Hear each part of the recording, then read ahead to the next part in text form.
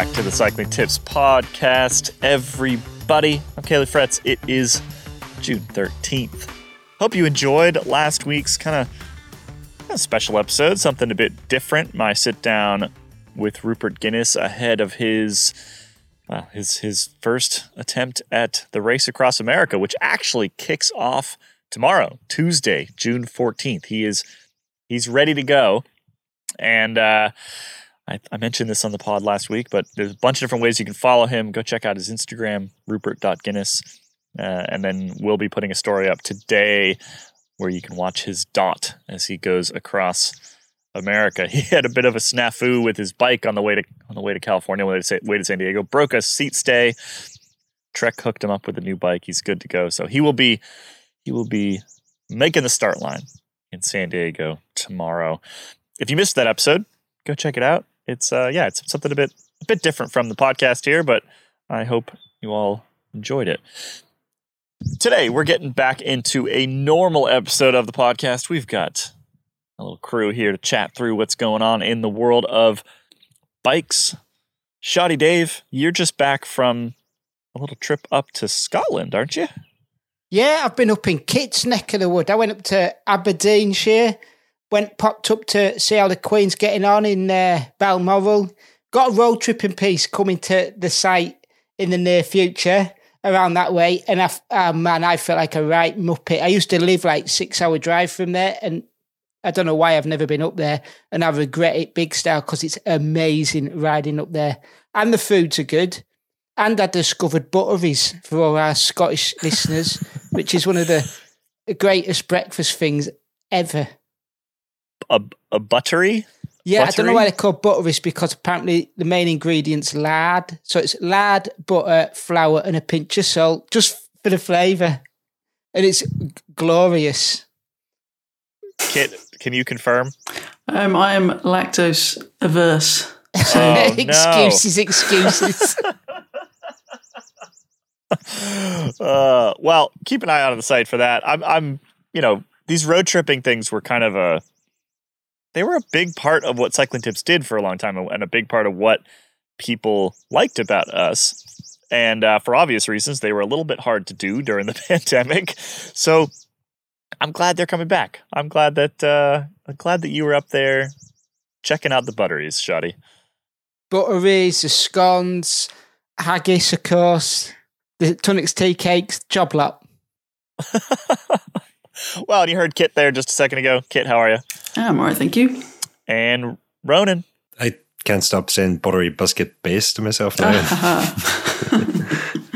Anybody this side of the Atlantic might know what I'm talking about, but probably lost on anybody else. I have no idea what you're talking about. Hey, well, I sampled some of your stuff as well, Ronan. I flew into Dublin to get home. Aberdeen, Dublin, Beirut. So I had a bag of potatoes. Oh, I thought you were going to say you had a pint of Guinness. No, potato crisps. You'll have to come back for the Guinness then.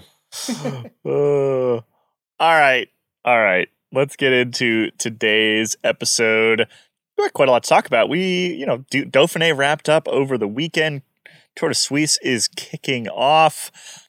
We've got a little bit more relegation chat. I know we keep promising we're not going to talk about this, but there's just more interesting things that keep popping up about it, so we're going to talk about it. And in particular, a story that Kit wrote over the weekend about, well, just the absurdity of the point system here and how some relatively innocuous wrongdoings can lose you as many points as a hard-fought podium at a relatively large bike race, or at least top 5, something like that. Anyway, we'll get into the details of that in a little bit.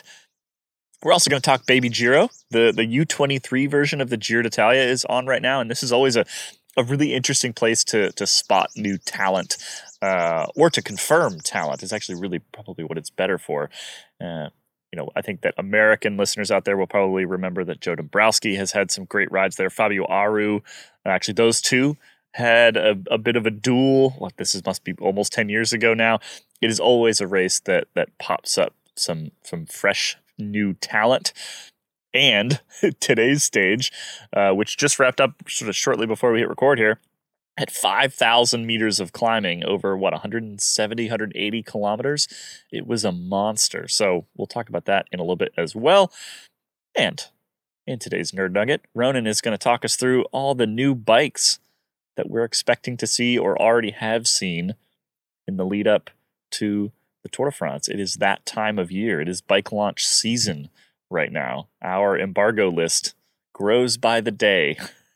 Things that are going to be rolling out over the next couple of weeks. So we'll tell you what we can tell you. What we are not under NDAs cannot tell you. We'll tell you what we can tell you at the end of today's show. Let's kick off with the Dauphiné. Now, of course, Dauphiné, Tour de Suisse, the sort of traditional lead-in races to Tour de France, they often overlap. This year, they only overlap by, one day? Sometimes they overlap by more, actually. But, we often see that the Tour de France contenders kind of split themselves up here, head to different races. As Johnny wrote on the site this morning, are they avoiding each other? Yeah, kind of a little bit. I mean, you don't necessarily want to show your rivals exactly where you are 2.5, 3 weeks ahead of the Tour de France, or 2 weeks ahead of the Tour de France. But there's also there's other reasons to pick one or the other, right? I mean, for example, the Jumbo-Visma fellows that were all at the Dauphiné last week, they're headed straight back to altitude as soon as that race wrapped up. So get one more altitude camp in ahead of Tour de France. They had a pretty good week, didn't they, Kit? They had a pretty solid week, those Jumbo-Visma bike racers. They certainly did, yeah. I mean, Wout van Aert was obviously the star player for the first, 5 days at least, with one blip with the early celebration. But then, the weekend, it was over to the GC guys, and Roglic and Vingegaard just ripped it up, and they were pretty much untouchable. Came away with 1-2 overall, and Vingegaard winning the last stage hand in hand with Roglic. So yeah, it was quite something. The whole entire Jumbo-Visma squad was just insane yesterday. The way they decimated the field on that final, controlled it for most of the stage, kept a fairly strong breakaway in well under control, and then just on that final climb, just blew the race to pieces. When Roglic and Vingegaard attacked, there was only a couple of riders left in their wheel, and Ben O'Connor made the best, attempt at holding on to him, and was massively impressive. I know was he fourth in last year's Tour de France, but yesterday's ride, or this year's his rides this year in general, including at the Volta Catalunya, that have arguably been more impressive than his fourth place in the Tour last year, and he looks on course to go well also. But to go back to my point about Jumbo-Visma, by the time Vingegaard and Roglic attacked, it was already almost like a done deal. It was like, and it was the kind of attack that was just, it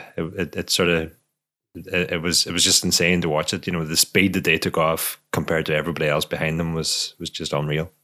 Yeah, I mean, they attacked off the back of Kruijswijk's last attempt, and by the time, if you look at the footage, even by the time Kruijswijk was done, pretty much only Ben O'Connor was hanging on, and then they didn't give anyone a chance to get back up to them, and it was just an insane acceleration. I had a friend text me. It seemed to be an exasperated text. Maybe I was reading into the text. I don't know. You can't read emotion, right? But it seemed exasperated by the sort of dominance that Jumbo-Visma was showing at the Dauphiné. And my response to him, and my response to people who think that is, I think this is what we want right now, right? Like, we've got Tadej Pogačar over in Slovenia at the moment. He does the Tour of Slovenia as a bit of a warm up. I assume that there's going to be some altitude camps in there somewhere for him as well. But he is the favorite coming into this Tour de France. And if you have a favorite as dominant as Pogačar has been over the last 2 years, don't you want the team that is up against him to be as dominant when he's not around? It feels to me like this is the best chance we have for a real GC battle, is if we've got Vingegaard and Roglic just firing on all cylinders, right? I mean, it looked like a dress rehearsal. It was almost like a dry run or a tech run at the big challenge in July. And, all the looking behind that Vingegaard was doing just to see how much more they needed to do. And then, like Brennan was saying, the whole team just doing everything they could because they didn't need to go away and get loads of time. Roglic was already 40 seconds ahead of Vingegaard in second, so they didn't need to do anything. But what they could do was, for themselves, exercise a plan for July. And who do we think looked the stronger of the two? To me, it was Vingegaard looked the better of them. I know Roglic ended up winning the GC by 40 seconds or whatever, but fast forward to July, and if Vingegaard is the strongest rider again, could that be actually a problem in the making for Jumbo-Visma? And then throw into the mix Wout van Aert, who wants to go for the green jersey this year and wants the freedom to go for it.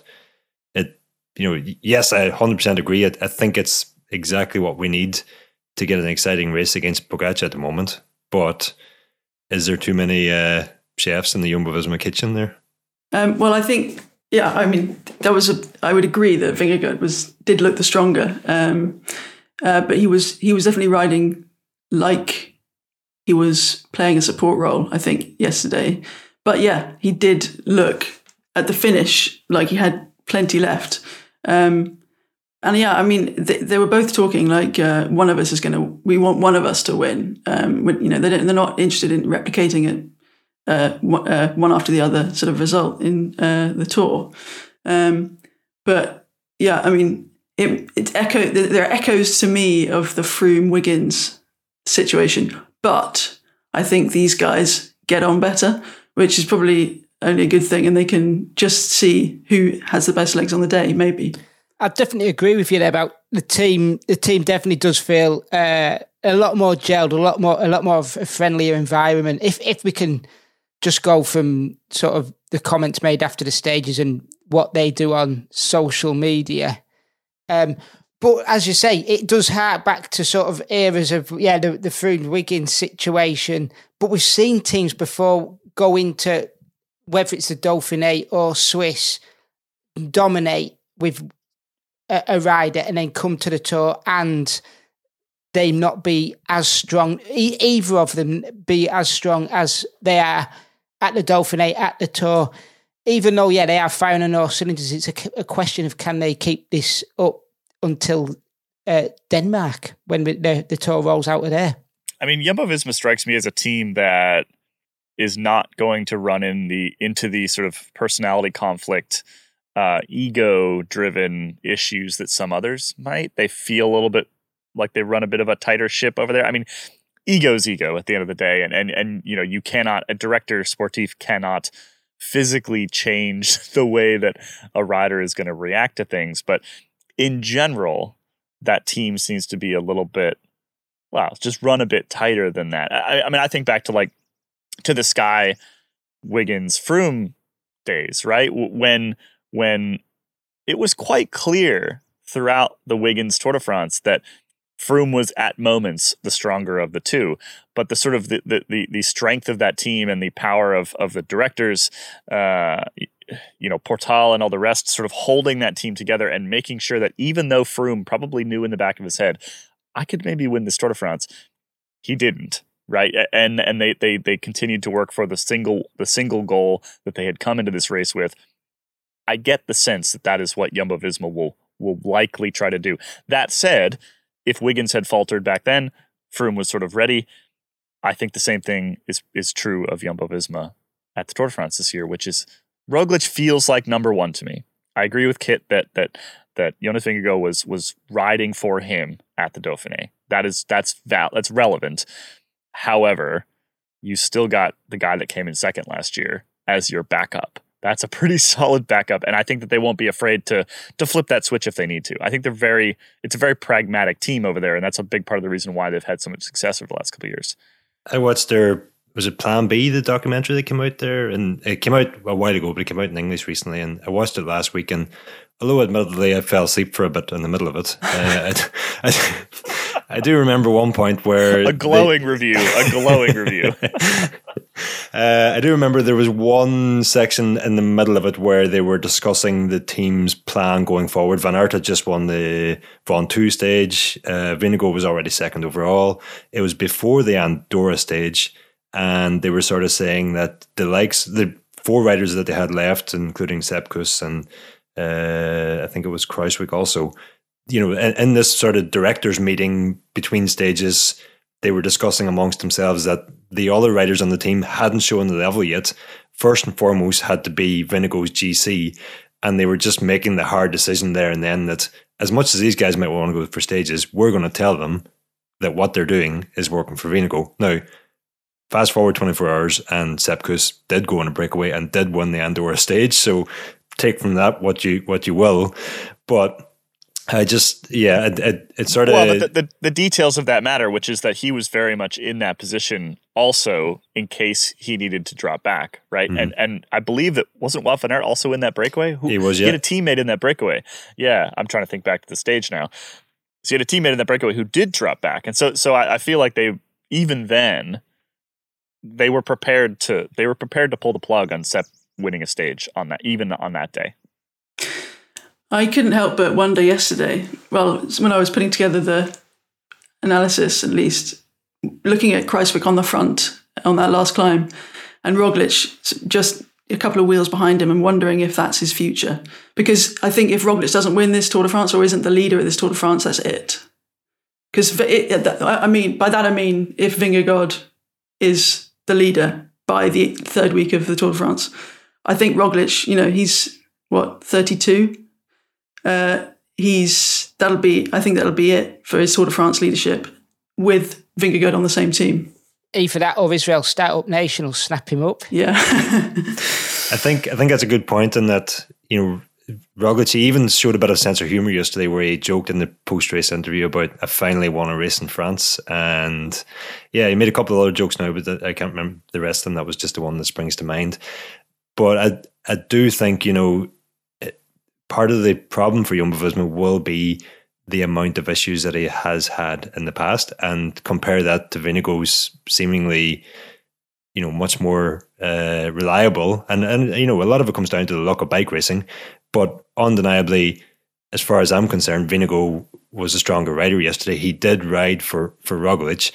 But if you line those two up in the Tour de France and Roglic isn't a stronger climber, what happens when Vingegaard makes that same attack? Roglic can't follow him then. He can't, Roglic has to play on the time trials and Vingegaard has to play in the climbs. And it's those two contrasting tactics that I think are going to, or potentially lead to problems for Jumbo-Visma. Of course, then throw into the mix Tadej Pogačar, and if he's climbing better than both the Jumbo-Visma riders, all of a sudden you could go from this scenario where, as impressive as Jumbo-Visma have been this weekend past, they could go into the Tour de France with huge issues. And although they run a tight ship there,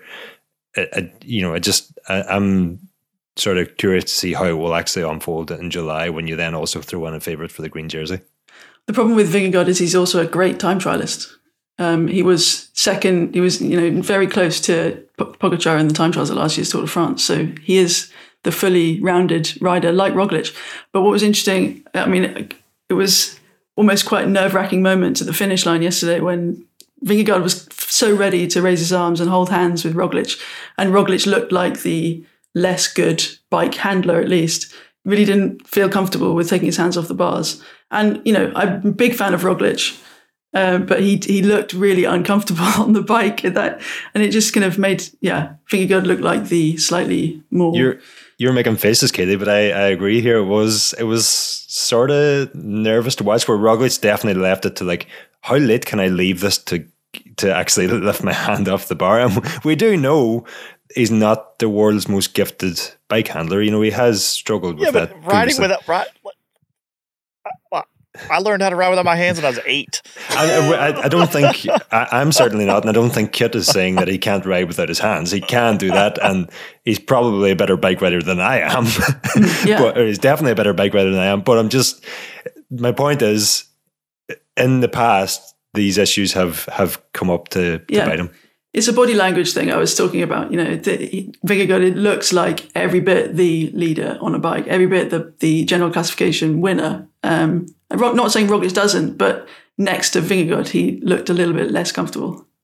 I mean, I just think that the way that the team management has probably pitched this to Vingegaard is this is his last shot. Give Roglic his last shot, and you're 25, and you have 10 more. You have 8 more. However many more you have, we'll get you a yellow jersey someday. But this is his last shot, and so you need to lay yourself on the line for him. Which, who knows if that is an effective means of management? But that has to be what they've told him. I would say that's what they've told him. But what Vingegaard has heard is, I will wait for my chance to come this year.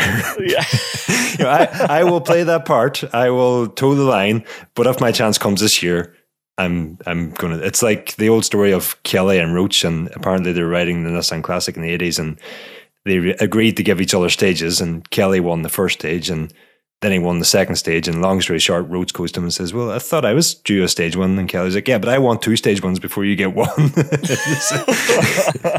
or the Le Mans tour. I Yes. mean, there's plenty of examples of this back throughout the years.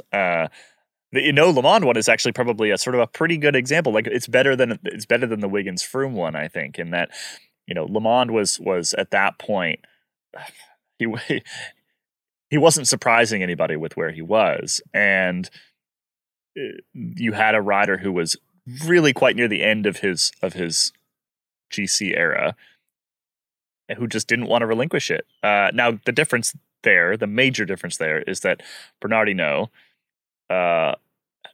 doesn't care about anyone not named Bernardino, whereas I don't know if Primož Roglic is quite the same character as the Badger. We haven't given Roglic a similar nickname this yet.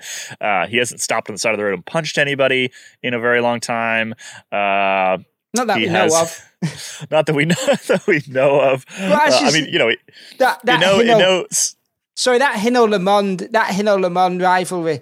It's well worth going back and checking out the stage that finished at Alpe d'Huez.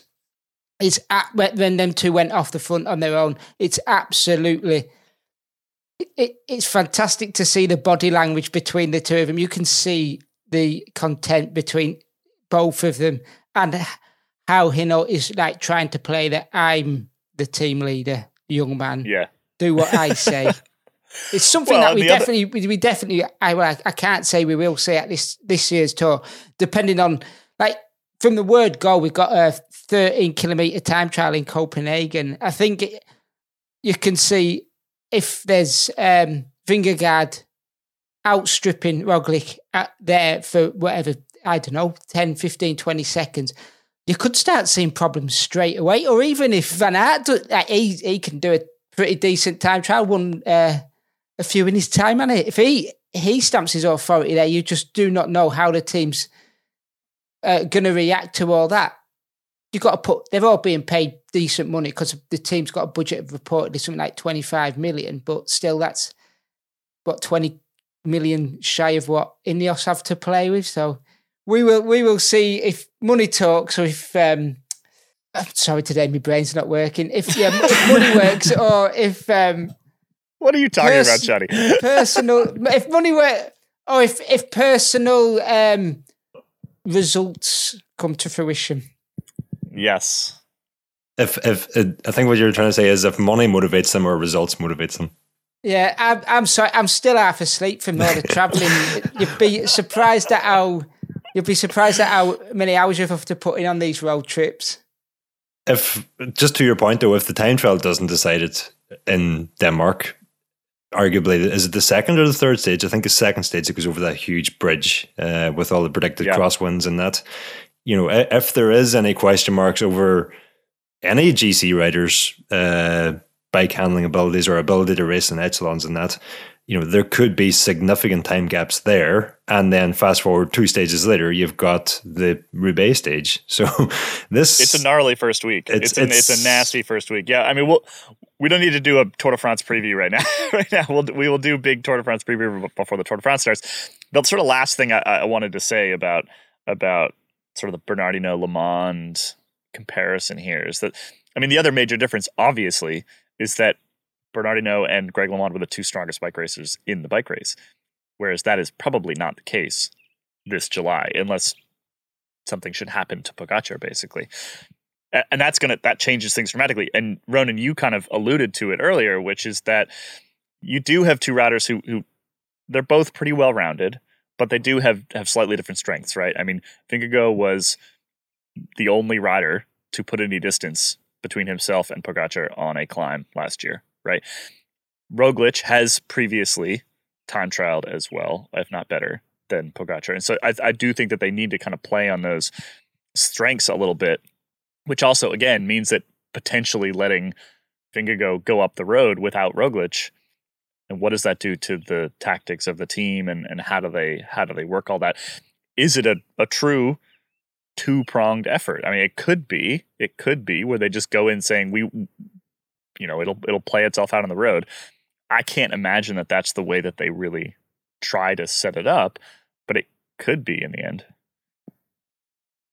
I mean, I think it's interesting to look at last year and when Vingegaard's role changed, and looking at, because the gap on the day that Roglic went home, so yeah, he'd crashed a few days before, but from the moment Roglic went home, Vingegaard's gap to Pogacar actually shrunk by something like 15 seconds. Now, that's not taking into account the Grand Bonnant stage where Pogacar just went bananas. But, he is not going to drop back and lose a couple of minutes to help Roglic out. He will be staying in the GC group. He's not going to sacrifice any time just in case. Are Jumbo-Visma involved in the Netflix doc? I think they are. I can't remember what the list was. Because UAE said no, but actually the Jumbo-Visma stuff will probably be more interesting than Pogacar. If they're involved. I've got a feeling they are. Maybe I should check. They are in it. Yeah, Jumbo-Visma is part of the impending Netflix documentary. I was just going to say that, it's clearly not something they're adverse to. No. And the three of us here in this call, Katie and David and I, found out firsthand how strictly Jumbo-Visma treat their COVID policy when we were told in no uncertain terms where to go before the start of Paris-Roubaix.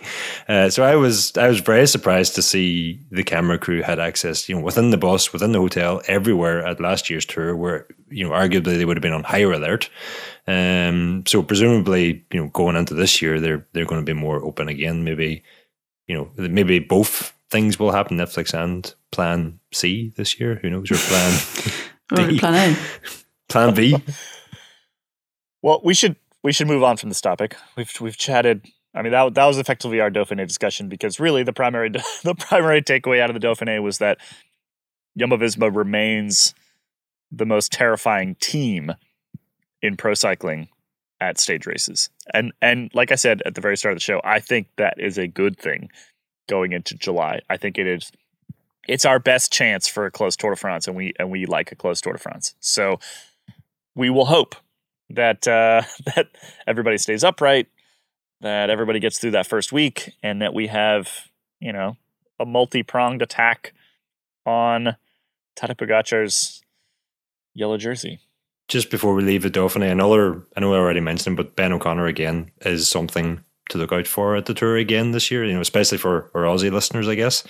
But also, everything we just discussed means nothing, because Damiano Caruso sneaking in there for fourth place overall in the Dauphiné, clearly on form, heading into the Tour, is going to go one better than he did with a surprise assault on the Giro last year. So, well, that's another two-pronged attack, isn't it? Because wasn't Haig fifth? Yes. Yeah. So Bahrain and Jumbo-Visma.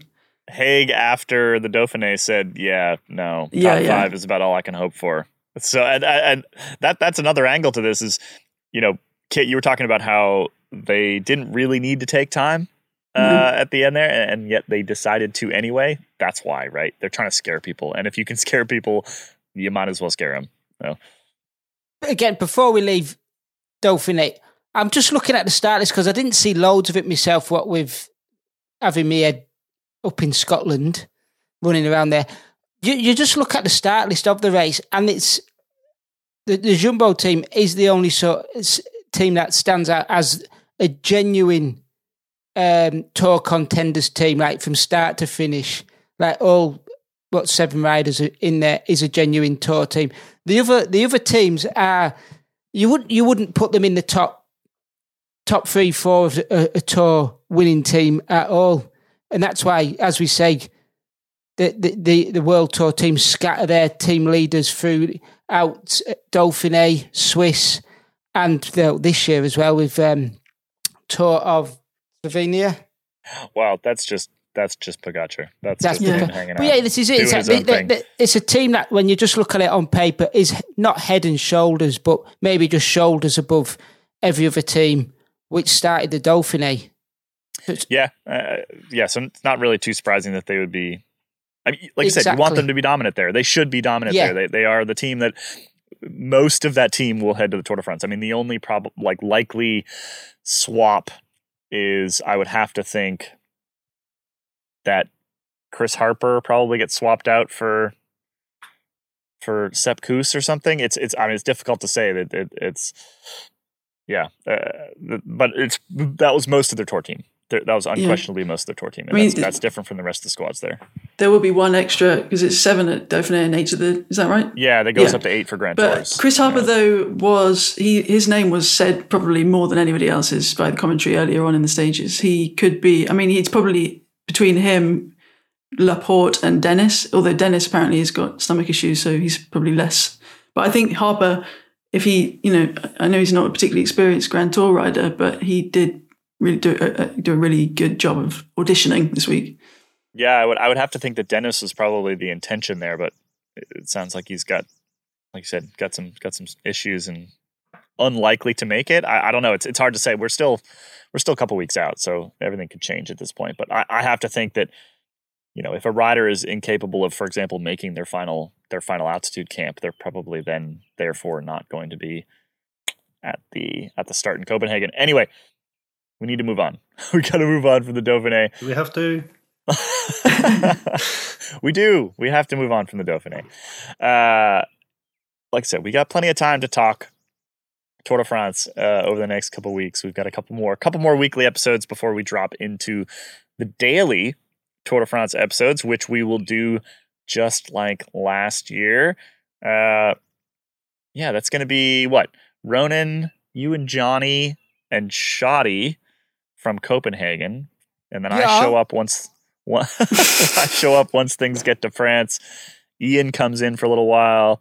Yeah, we've got a whole team, and then those dailies will continue as we head into the Tour de France Femme, which overlaps in Paris and then continues for another 7 days. So we've got like 30 days of daily podcasts coming up in July. We got lots of tour coming. We got tons of tour coming. Before we move on, we must hear from our good friends at Hammerhead. Shoddy? We do indeed need to hear from our good friends at Hammerhead. Right, let's talk about the Karoo too. Do you want to get more out of your rides beyond just distance, time and pace? How about advanced GPS navigation and the ability to see upcoming hills? The Hammerhead Karoo 2 helps you find your path forward and unlock your full potential. Hammerhead's exclusive climber with predictive path technology feature lets you visualise and prepare for upcoming gradient changes in real time with or without a route loaded, so you can confidently see what lies ahead of you, whether it's a steep incline, a windy descent, or simply some place new and wonderful waiting to be explored, which is what we all look for, innit? For a limited time, our listeners can get a free custom colour kit and an exclusive premium water bottle with the purchase of the Hammerhead Karoo 2. All you need to do is visit hammerhead.io right now and use the promo code CyclingTips at checkout to get yours today. So this is an exclusive limited time offer only for our podcast listeners, you lucky people. So don't forget to use the promo code CyclingTips and you'll get that free custom colour kit and premium water bottle with your purchase of a Karoo too. So yeah, go on, jump on your computers now, tap in hammerhead.io, add all 3 items to your cart and use the promo code CyclingTips today. Thank you, Shoddy. Thanks to Hammerhead for sponsoring today's episode. I should also mention, as a random aside, that they're sponsoring Rupert Guinness's ride across America, I believe. Batteries have got to be very good for that then. Yeah. I think he mentioned that. I'm pretty sure. Anyway, on with the show. Let's turn to our favorite topic, promotion and relegation. just relegation in this case, in cycling's case. Kit, you did a story over the weekend. Just some interesting numbers thrown around here. And the fact that sort of reinforces, or some numbers that reinforce our view that this was maybe not the best thought out system ever. Things like Warren Barguil getting a 25 point fine for chucking a water bottle. Well, which is 25 points normally. Okay, whatever. It's 25 points. But you're talking about particularly the teams at the bottom here. That could literally chucking a water bottle could decide which team ends up in the World Tour next year. And that feels crazy to me. Certainly does. Yeah. What's particularly irritating about that, though, is that he said that he gave it to a fan. So it's a case of the UCI being the UCI, I guess. I think maybe the 500 Swiss francs that he also was docked, maybe they had an expensive dinner reservation that night or something, the jury. But if you look at if you look make him pay in cash. No, we need that in cash. I mean, because he came third that day and got 10 points for coming third. So it's mad. But I think the more interesting story is that Saturday's stage at the Dauphiné. Wait. So he got 10 points for coming in third. Yeah. And then lost 25 points for giving a water bottle to a fan. Yes. Good job, UCI. Ay. Yeah. All right, sorry, continue. I wanted to hammer home that point of idiocy right there. Yeah. But yeah, like you say, it doesn't really matter to RK Samsic, who are sitting pretty, but in the top 18.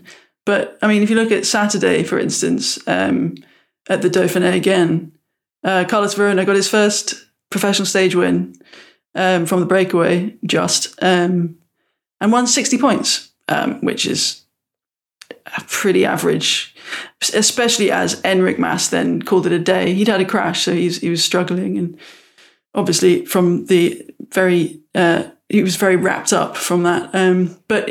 So Movistar's team boss came out at the weekend talking about the relegation situation and how he's calling Valverde back into racing a little bit, or he wants to anyway, to get him back from his Giro break a little bit sooner in order to go and get points at 1.1 races, like the Ventoux Dénivelé Challenge and Route d'Occitanie, which if, say, he won both, he won Mont Ventoux and the overall without winning a stage at La Route d'Occitanie, which is, reasonable chance, he will win 250 points.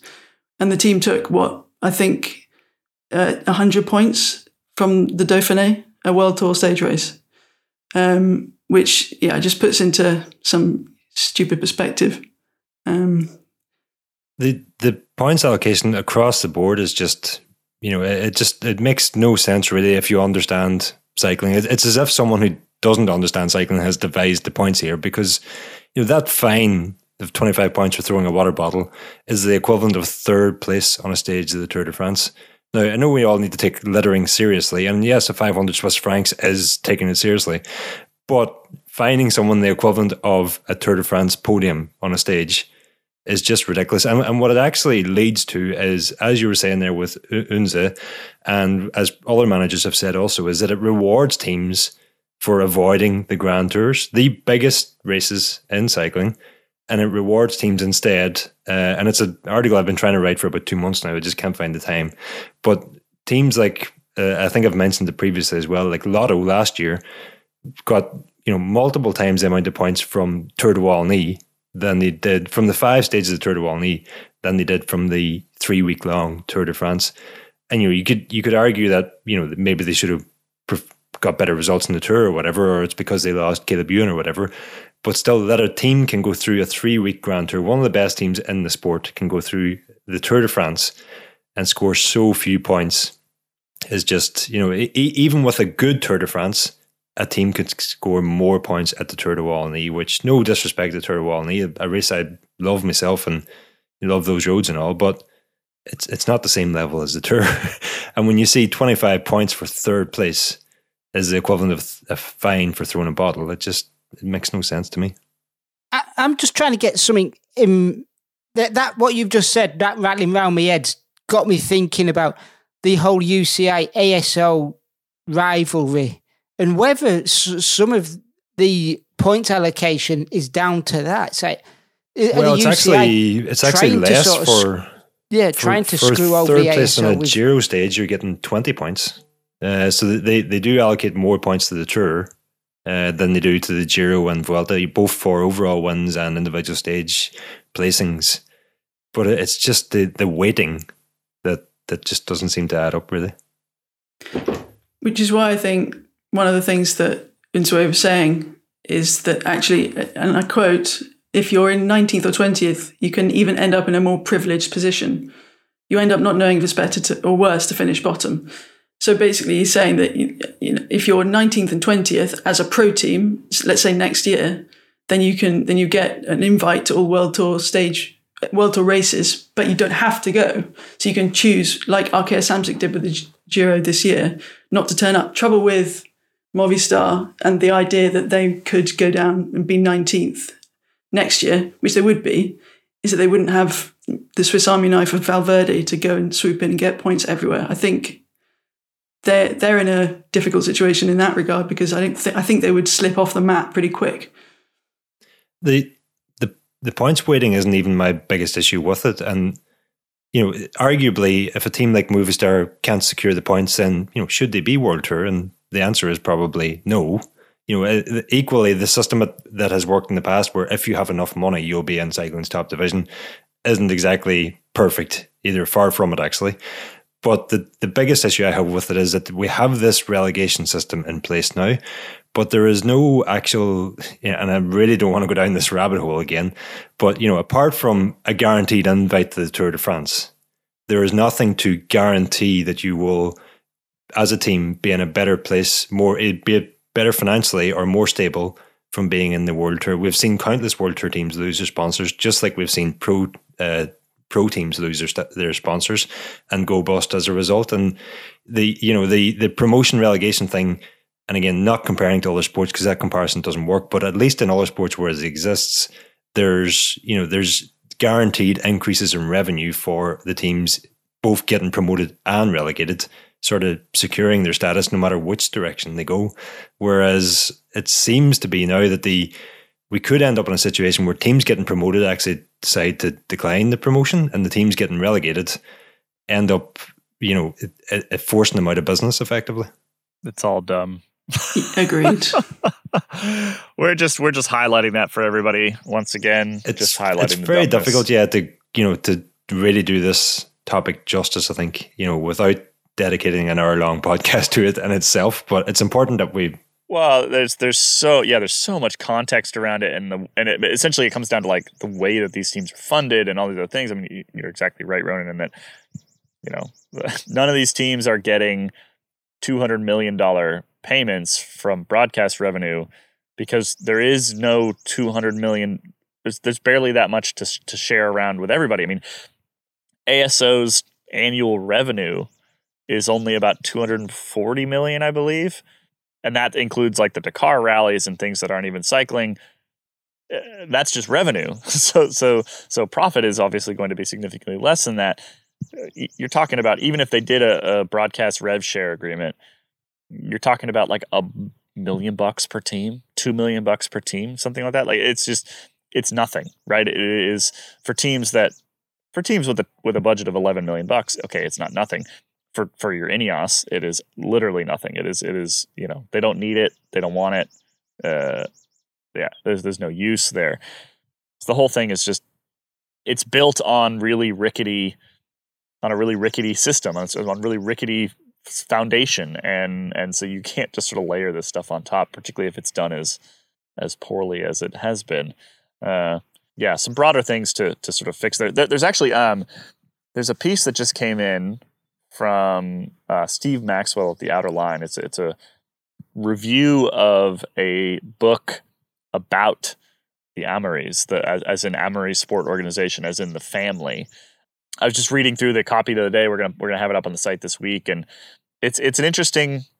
Even just the review of the book, I haven't had a chance to read the book yet, but even just the review of the book includes a lot of really interesting little tidbits on how the Amory family and how ASO operate, and how it's just had this massively outsized impact on the way that cycling has always looked, and their reluctance to kind of take some things forward that other sports have done, sort of broader, bigger broadcast agreements, all these other things that could potentially kind of alter cycling pretty dramatically, you could argue, for better or for worse. They've been very reticent to do, and so a lot of this stuff comes back to like the number one player in the sport, ASO, doesn't want to do a lot of these things, and so the UCI can layer whatever they want on top, borrowed from other sports, promotion, relegation, closed system, open system, whatever you want to do, franchise systems that like Jonathan Vaughters has talked about. You could try to layer that stuff on as much as you want, but the underlying economics of it are fundamentally really different, essentially because ASO likes them how they are, because the Amory family pulls out $30 million a year from that company and pays themselves very well. And it's their company. That's how this works. But that's the reality. So let's move on from relegation. And I do apologize for even bringing it up once again. Well, I think it's just that it's affecting the way that it's raced. The cycling is actually the stories are That's all. That's the only reason I engaged with it this weekend, was how it was affecting the race. It's affecting which riders are at which races and what teams are doing and all sorts of things. And it's an externality we haven't had to deal with previously. What really great for me personally with the whole system as well is that it's not a yearly thing. It's like this is the first year it's happening, so people are getting to grips with how it's going to work. But it's a case of, what is it, a 2 or 3 year cycle now that they're going to be going through? A 4 year? No, 3. Sorry, 3. Sorry. This is why I got glasses on, Kit. And it's like, that's what cracks me. It's like, this is the first year. People are going to be getting to grips with it. Teams are going to be getting to grips with it, knowing how things are going to be working. They've been getting deducted 25 points for throwing a bottle. He's not going to be the only one alone there, I'm guessing, throughout the season. And little points like that add up. And teams are going to be like, you can't be doing this, you can't be doing that. You can do this, you can't do that. You must go to this race, we can't go to that race.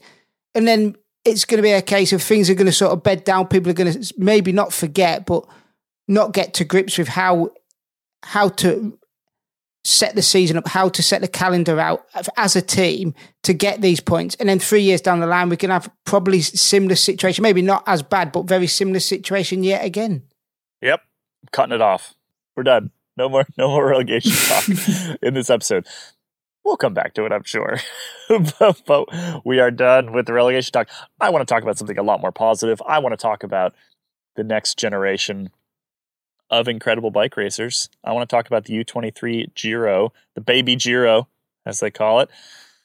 And we're just getting results in from today. That the stage that I mentioned earlier, the 170, 180 kilometer, whatever it was, 5,000 meter day, and well, the last name of this rider might likely, I think, be familiar to our audience out there. Leo Hayter, a Brit for Action Hagens Berman, just took the victory in that stage. That's his second stage win in a row. Kit, you know a bit of Hayter's backstory, and of course, his older brother Ethan is a name that I think our listeners will be aware of. So Leo Hayter, young lad from Great Britain.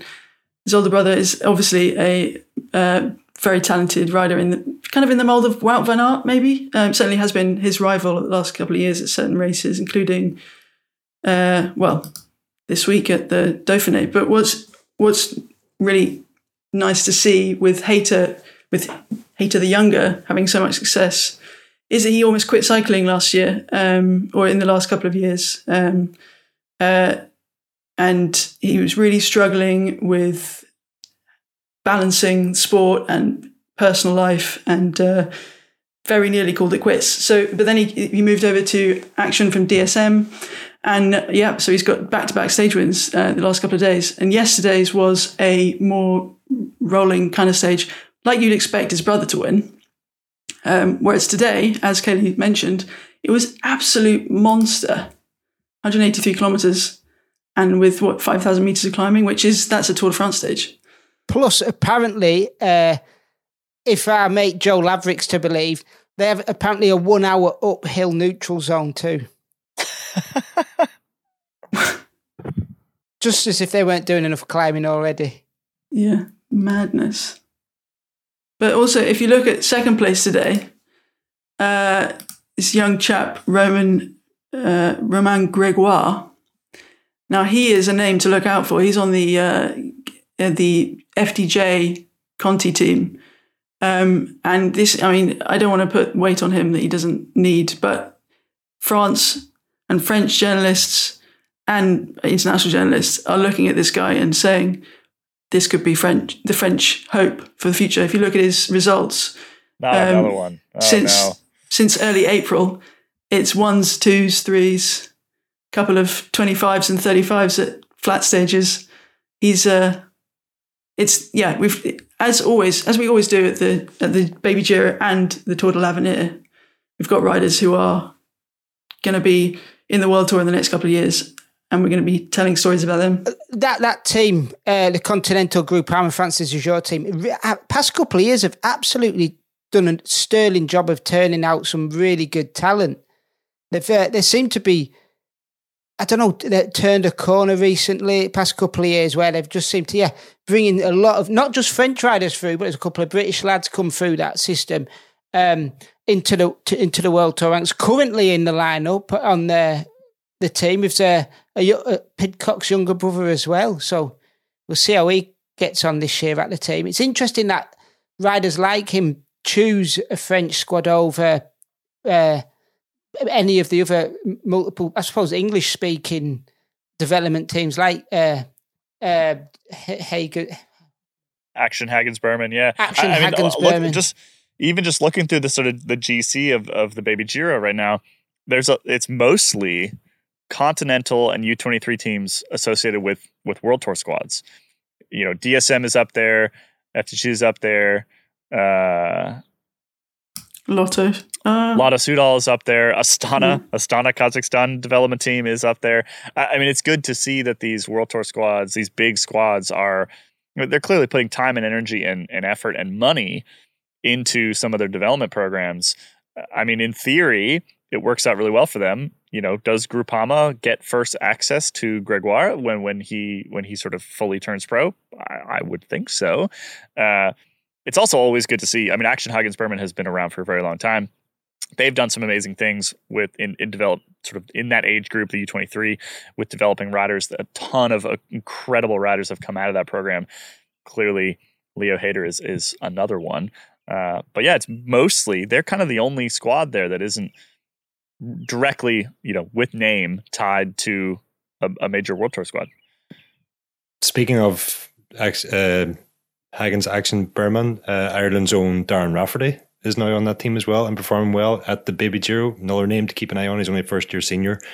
But on your point to the World Tour teams with development squads, the World Tour teams can actually take riders up for any race bar a World Tour race now. So they can sort of, take a rider from the under-23 team or the feeder team that's associated with their World Tour squad and give them experience in 1.1s, 1 Pro races, give them, experience of being on, a big race with Arnaud Démare or whoever it happens to be in, FDJ. And I think that's also a big thing now in riders development is that they're, not only these riders coming up younger into the World Tour ranks, but they're also coming up younger and more experienced when they get there, which is also, possibly playing into part of the reason why we see, so many young riders now performing so well. on Action, Hagens Berman, they and their World Tour link or lack thereof, they may have a link in the near future. Apparently, they have been negotiating with Intermarché Wanty, Gobert, which would, and Axel Merckx was quoted saying that Wanty would be able to send some of their young riders to do the odd race with Action, and then some of the Action Hagens Berman's team, Intermarché would get first dibs, or at least first negotiation. Yeah, and all that stuff helps the development pipeline and could potentially help these teams. I mean, I mentioned this a couple of times previously, but you don't sort of get the rider market that happens in some other sports in cycling generally, but it does happen every once in a while. And the sort of one notable exception is the Androni Giocattoli, or Drone Hopper. That's what they are. That's what they are now. And Gianni Savio. And Savio, over the years, has sold a number of particularly South Americans up to mostly Ineos, let's be honest, and made millions as a result of doing that. And that helps fund his program going forward, and also his excellent taste in suits and footwear. And I'm assuming that hair is quite expensive as well. But it's something that doesn't happen all that often in cycling. And I think that sort of the professionalization of these development squads can really only be a good thing, and particularly the direct line, like you were saying, Ronan, the direct line into potentially racing bigger races with bigger riders and sort of getting that experience earlier is a good thing. It's worth keeping in mind. Over the last couple of years, we've had all these incredible young riders, right? Egan Bernal, Tadej Pogacar, who are winning the Tour de France at 21, 22 years old. It's worth keeping in mind that is not normal, right? That over the entire history of the sport, that hasn't been normal. We're in some sort of weird era at the moment. Remco Evenepoel is another one. We're in some kind of weird era at the moment where this is suddenly happening a lot more, and we've talked a number of times, I think, about why that might be.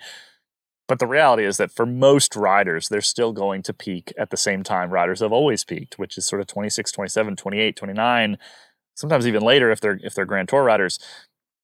And so that these development pipelines are still crucial, right? Making sure that a rider is not burned out at 21 is still crucial. Even if we do have these smaller examples, this small group of incredible youngsters, that shouldn't sort of tilt our view or taint our view of normal development processes, I think. It's an important point, for any young riders actually listening to the podcast here. I had that conversation with a junior locally here yesterday. It's just that, Pogacar and Remco and Bernal are not the riders to judge yourself by when you get to 17, 18 or 19. They are phenomenons for a reason, is because, they're excelling at such a young age, but just measuring yourself against where those riders were at 18 or any number of other riders where they were at 18 is irrelevant, really. Everybody develops at a different rate. So very good point. And the same goes for all those late 30-year-olds trying to be the next Ludo Dirksen. You passed it. If you haven't made it by 30, try Everesting. Maybe try Everesting, go into media. If that's it. 30 was Ludo Dirksen got his contract at the age of 30 with who was it? Lamprey. It's not impossible. It's just unlikely. Very, very unlikely in today's day and age. All right. We're an hour in, y'all. We need to move on here. We had a couple other things on our list here, but frankly, we're just kind of out of time because we do need to get to our nerd nugget. Nerd alert! Nerd alert! Nerd alert! Nerd alert! Nerd alert! Now, nerd alert. Nerd there's a lot more of this chat in this week's Nerd Alert podcast, which Ronan, I believe you hopped on this week. But we want to talk about some of the bikes that are coming down the pike. Now, we're back to kind of somewhat normal product cycles, I would say. It was very weird product cycles during the pandemic. Well, we couldn't get product. Brands couldn't get their own bikes. They couldn't get drivetrains. It was a mess. It feels like we're getting back toward normal right now. And we're getting the kind of usual June pile of new bikes that show up just ahead of the tour. Sometimes they show up on the UCI approved frames list. Sometimes they don't. Sometimes they just show up at the Dauphiné or the Tour de Suisse. Sometimes they don't. Ronan, we've got a ton of them. What are the ones that you're sort of most excited about that have popped up so far? Just to add to that, sometimes you get an email saying the embargo is in 2 minutes' time. Here's a new bike coming. There's any number of ways that you can find out about these things. But I want to go back to the start of the podcast, and you made it sound like we have direct insight into what's coming. And I will just say, at least as far as I know, more often than not, these things either appear on the UCI list or you spot somebody racing on one, and we have as little information as anybody else does until we write a story about it. And then all of a sudden we get an email saying, here is the details. There's an embargo coming up at such and such a time or date or whatever. So we don't really have any extra. And actually, of all the new bikes coming at the moment, although we know when the embargoes are on quite a few of them, we don't actually have any further information in terms of exact details or that. Unfortunately, we just got confirmation that they exist. Yes, which we can see with our own eyes anyway, so that's not particularly helpful. Well, unless you're Tom Scoynes and you just deny that you're even sitting on a brand new Trek Madone and deny his existence. He did the same with the new Trek time trial bike last year. He's very good at not knowing what bike he's sitting on. But yeah, so far, just to list them off, kind of briefly, we've got 2 new Cervelos expected. One we will see at the Tour is a new Cervelo S5. We've known about that since the Classics, but there's also a Soloist on the way. There's a new Cube that made an appearance at the Giro. No details at all on that yet. Thanks to John Degenkolb, we know about a new Scott foil that's coming, and that's actually a significant new redesign on the Scott foil. It looks entirely different. Had it not been for John Degenkolb standing in front of it in a DSM jersey, we'd be questioning, which bike is this even? There's no branding, nothing on it. So that was an interesting one.